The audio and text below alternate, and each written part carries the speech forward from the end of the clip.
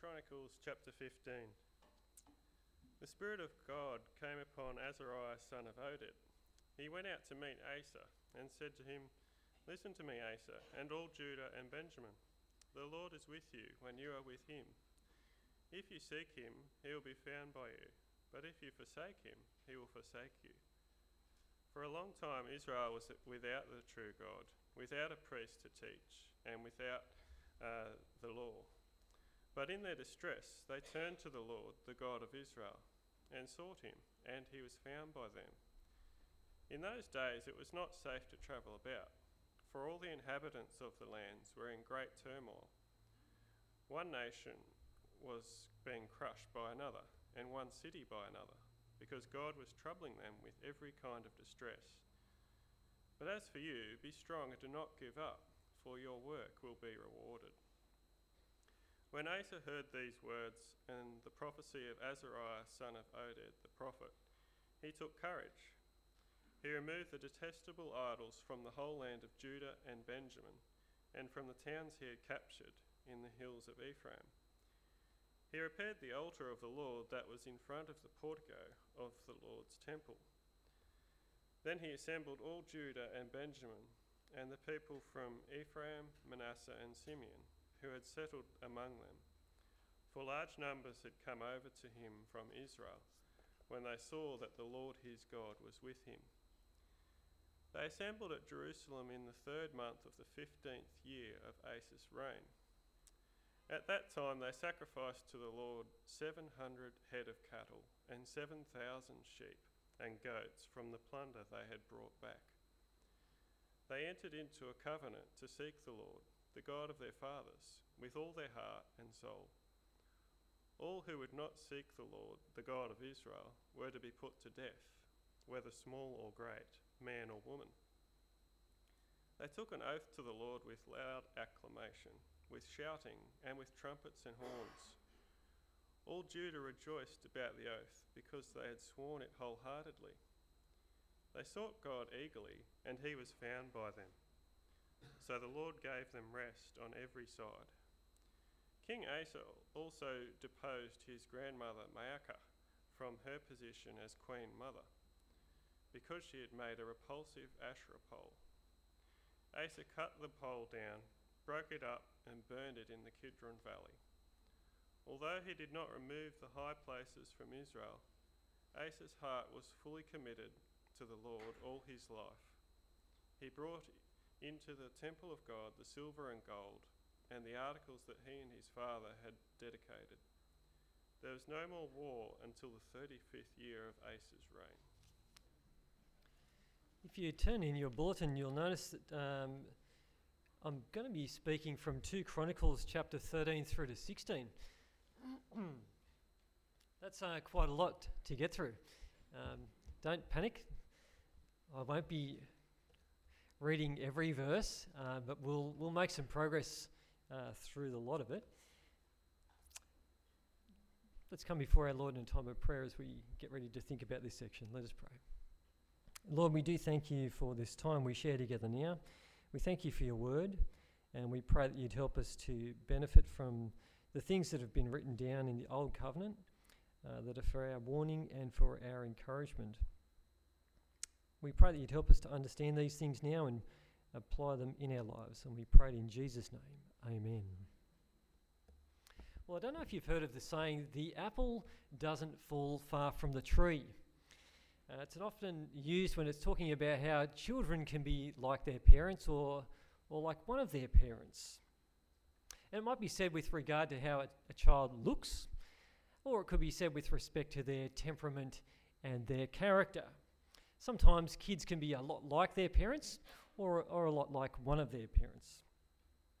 Occasionally, I like to remind my eldest daughter that the apple doesn't fall far from the tree. But she's quite witty, and so she says to me, "Oh yes, Dad, but some apples fall further than others." It's her little way of distancing herself from being like me. Well, we see something a little bit like that in the books of Chronicles when we look at the kings, how some kings are better than others, some are much worse. But last week when we looked at Rehoboam, we saw he was a king who in the later part of his life, he started to get his act together a bit more and humbled himself before the Lord. And today, as we look at two kings, King Abijah in chapter 13 and King Asa in chapters 14 to 16, we see that these kings, the apple doesn't fall too far from the tree. They've sort of got a humble attitude before God. Now, Israel at this time remains a divided kingdom. There's Israel in the north and Judah in the south. They're not united. But in these chapters, we get to see some positive things happen in both their reigns, because these kings, for the most part, lead in the right way. They lead to love God themselves and also to encourage the people to do that kind of thing. And so my first point in the sermon outline there, you'll see in chapter 13, Abijah sought the Lord. Now I'm going to give you a bit of a rundown of the chapter so that we can stick with 13 through to 16. In this, we note that there's a battle between Judah and Israel. Abijah leads an army of 400,000 troops, but Jeroboam leads an army with twice as many, 800,000. Now, as Abijah faces off against Jeroboam, he wants to tell Jeroboam some of the things about God's will and also the people of Israel. He wants to remind them. And the first thing he notes in verses 5 to 7 is that God's actually established the kingship of Israel through David and his descendants, which is his way of saying Jeroboam's being rebellious by starting a faction up north. The second thing he points out is that Jeroboam's failed to obey God and come to God in the way that God's provided through the temple, because Jeroboam's established his own cult up the north. We pick up some of the tone of this in verse 8 of chapter 13.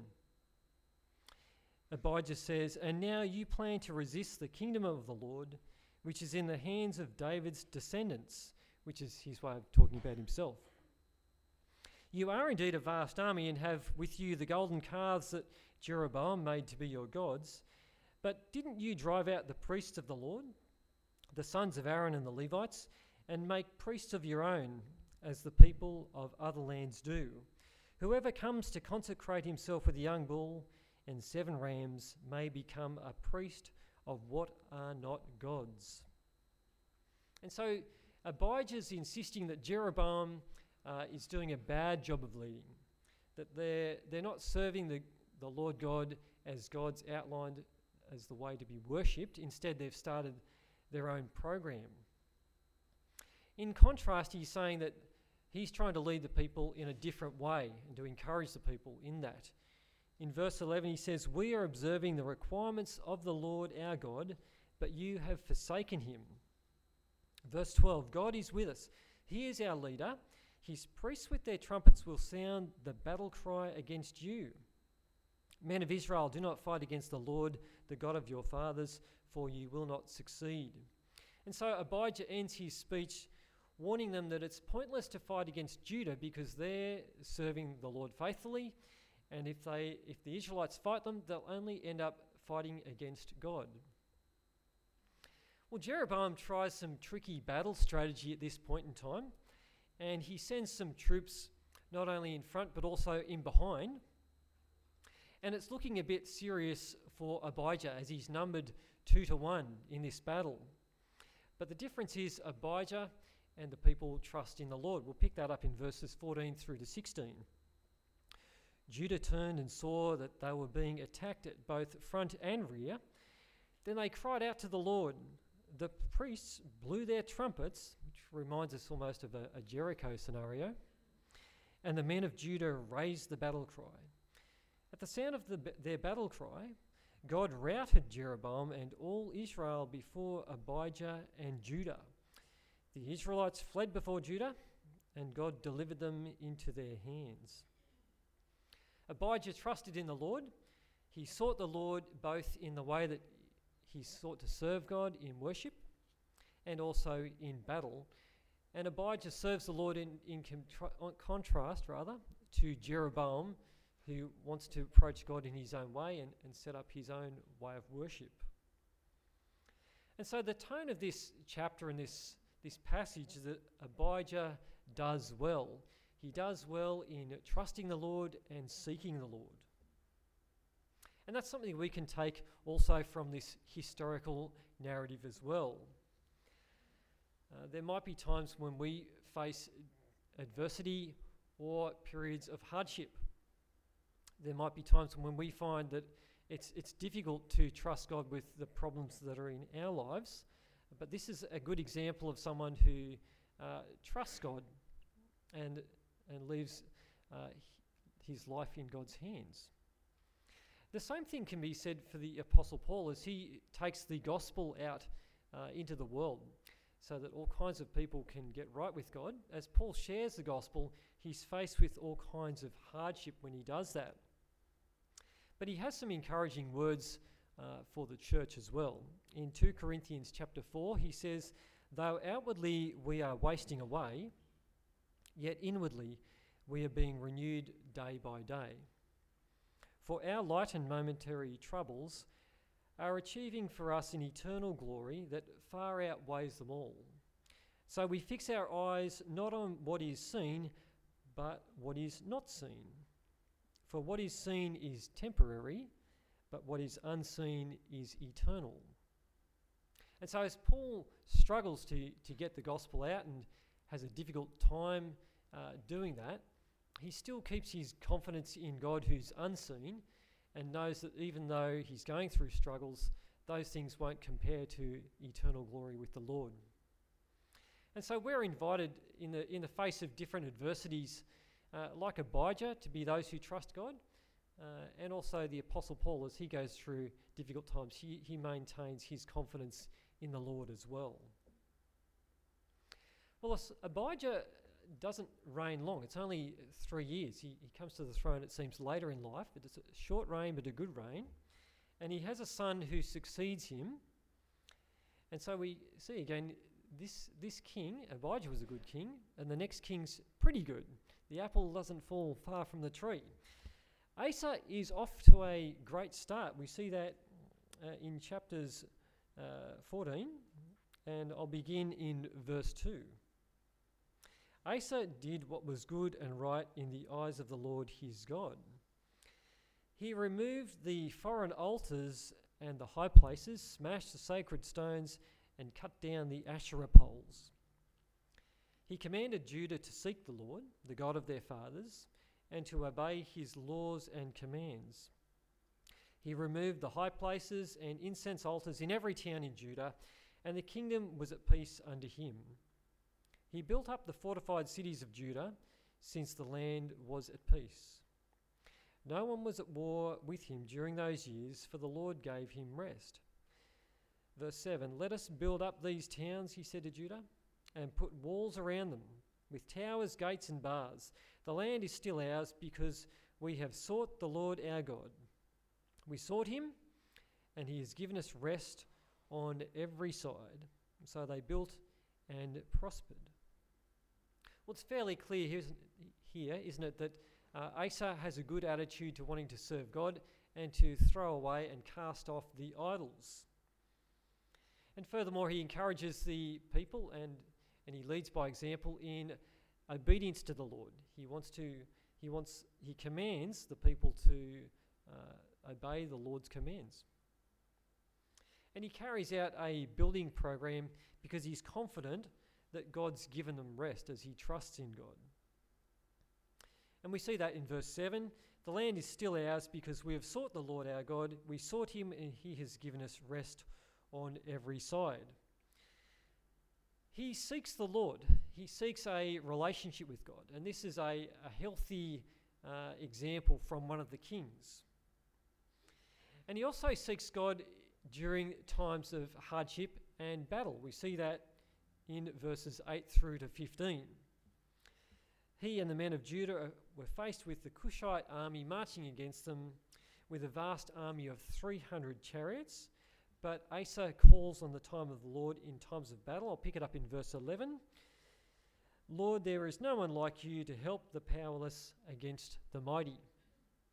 Help us, O Lord our God, for we rely on you. And in your name we have come against this vast army. O Lord, you are our God. Do not let man prevail against you. In verse 12, the Lord struck down the Cushites before Asa and Judah. The Cushites fled, and Asa and his army pursued them as far as Gerar. Such a great number of Cushites fell that they could not recover. They were crushed before the Lord and his forces. The men of Judah carried off a large amount of plunder. Well, so far it's so good for King Asa. He's asked God to help them because they rely on God, and he's got this living trust in God, a trust that's in action.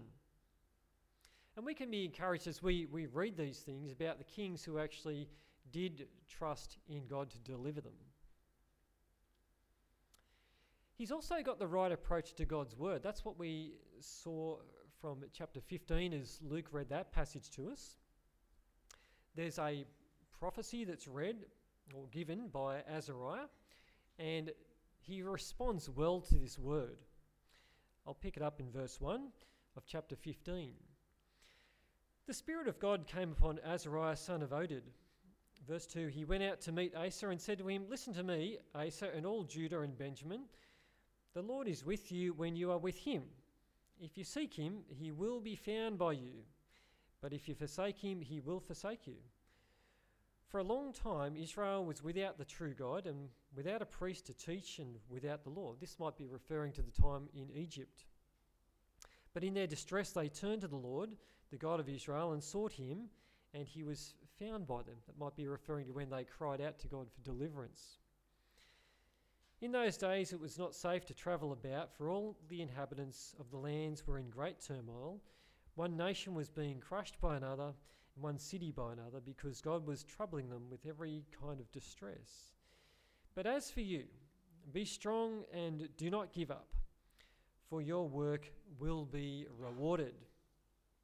Verse 8, when Asa heard these words of the prophecy of Azariah, son of Oded, the prophet, he took courage. He removed the detestable idols from the whole land of Judah and Benjamin, and from the towns he had captured in the hills of Ephraim. He repaired the altar of the Lord that was in front of the portico of the Lord's temple. Well, Asa's encouraged by this message. We're told that he takes courage, and as he does so, he takes action as well to remove some of the idols of the land. And in response, he also encourages the people to renew their commitment to seek God, and so they cut a covenant of renewal and dedicate themselves to seek the Lord. We pick that up in verse 9. Then he assembled all Judah and Benjamin, and the people from Ephraim and Manasseh and Simeon, who'd settled among them. See, these people had come on down. For large numbers had come over to him from Israel when they saw that the Lord his God was with him. They assembled at Jerusalem in the 3rd month of the 15th year of Asa's reign. At that time they sacrificed to the Lord 700 head of cattle and 7,000 sheep and goats from the plunder they had brought back. They entered into a covenant to seek the Lord, the God of their fathers, with all their heart and soul. So this ceremony is held in view of the fact that they want to renew their commitment to seek God. And there's something very honest about that kind of situation, isn't it? That they can know that there's times when they're moving closer to the Lord, and perhaps times when they're moving further away. Now, as members of the new covenant, we don't cut a new covenant every time we want to renew our commitment to the Lord, but we do observe the Lord's Supper. Jesus says, "This is the cup of the new covenant in my blood, which is poured out for you." And as we participate in the Lord's Supper, we're remembering a covenant meal, that we're God's people and he's our God, that his body was given for us, his blood was shed for our sins. And the fruit of Jesus' work is that we do have a living relationship with God, that we stand as his people, which is a wonderful joy and a reality. But the responsibility we have as members of the new covenant is also to keep walking with the Lord. And that challenge is highlighted by the Apostle Paul in Philippians chapter 2, verse 12, where he says, "Continue to work out your salvation with fear and trembling."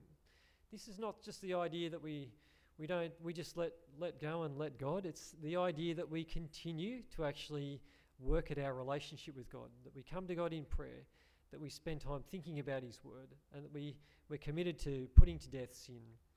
This is the challenge, to continue to work out our salvation. And he goes on to say, for it is God who works in you to will and to act according to his good purpose. So we're holding on to God because God's holding on to us. Well, as the apple analogy goes, I've got to bring this little part in now. The old apple falling from the tree. Well, things don't end as well for Asa. In his later years, I could maybe say the apple starts to go off, if you can stick with me for a moment. In chapter 16, he gets anxious about Baasha, king of Israel, being near him and threatening him and his safety. And he calls on King Ben-Hadad of Aram, up north at Damascus, to come and have a treaty with him to get Baasha to withdraw. And the net result is that the king of Israel does withdraw, because he's got to fight the king of Aram. But it's a short-term gain. This treaty with another king doesn't reflect a trust in God. And so in his later years, Asa, although he had a pretty good start, it goes off a little bit. So we'll have a look at chapter 16, verse 7 through to 9, if you're following. At that time, Hanani, the seer, came to Asa, king of Judah, and said to him, because you relied on the king of Aram and not on the Lord your God, the army of the king of Aram has escaped from your hand. Were not the Cushites and Libyans a mighty army with great numbers of chariots and horsemen? Yet when you relied on the Lord, he delivered them into your hand. For the eyes of the Lord range throughout the earth to strengthen those whose hearts are fully committed to him. You've done a foolish thing, and from now on you will be at war. Asa was angry with the seer because of this. He was so enraged that he put him in prison. At the same time, Asa brutally oppressed some of the people.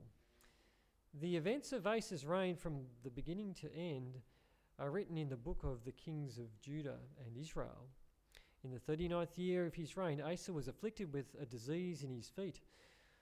Though the disease was severe, even in his illness, he did not seek help from the Lord, but only from the physicians. Then in the 41st year of his reign, Asa died and rested with his fathers. They buried him in the tomb that he'd cut for himself in the city of David. They laid him in a bier covered with spices and various blended perfumes, and they made a huge fire in his honour. Well, Asa had a better start than he did in his ending, didn't he? And we can learn something from that as well. There's a challenge here, not only to have a good start in life and walk with the Lord, perhaps when you're a younger person or a middle-aged person, a bit like myself. We've got to try to make it to the end. That's the challenge, to persevere to the end. We'll be seen as God's people if we continue. That's the kind of challenge that gets raised in the book of Hebrews to people who might have been tempted at stalling and falling away. I'll read to us from Hebrews chapter 10, verse 32. Remember those earlier days after you'd received the light, when you stood your ground in a great contest in the face of suffering. Sometimes you were publicly exposed to insult and persecution. At other times you stood side by side with those who were so treated. You sympathised with those in prison and joyfully accepted the confiscation of your property because you knew that you yourselves had better and lasting possessions. So do not throw away your confidence. It will be richly rewarded.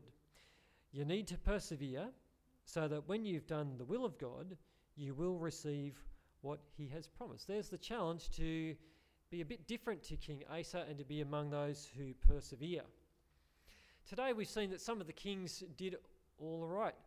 King Rehoboam got his act together towards the end of his life and humbled himself before the Lord. His son Abijah did well as a king. Asa had a great start, but we need to take warnings from Asa's ending. We need to be among those who don't just walk with the Lord currently. We need to be among those who persevere to the very end, those who continue to work out their salvation with fear and trembling. That's the challenge from God's word today. Let us close in a word of prayer and ask God to help us be among those who are strengthened in our zeal to love and serve him. Let us pray. Our Lord God, we give you thanks that you've called us to be among those who continue to seek you and trust you even in the face of different kinds of adversity and hardship. We give you thanks for these readings this morning which remind us of the right place which kings had when they had their trust in you. Lord, we pray that you'd help us to be among those who persevere as your people, who are saved as we continue to live with our trust in Jesus as our Lord and Saviour. We pray that you'd strengthen us to walk closely with you, to forsake sin and turn away from that. Help us to live consistent lives. Help us to grow in our love for you. Help us to grow in our love for each other. And we pray that you'd help us to forgive and to bear with one another. Lord, we pray that you'd help us to be among those who work out their salvation with fear and trembling, not treating you flippantly and not flirting with sin. And Lord, we pray that you'd strengthen us today as we think about these good reminders and encouragement from your word to be among those who trust you and to seek you. And we pray for your help in this. In Jesus' name, amen.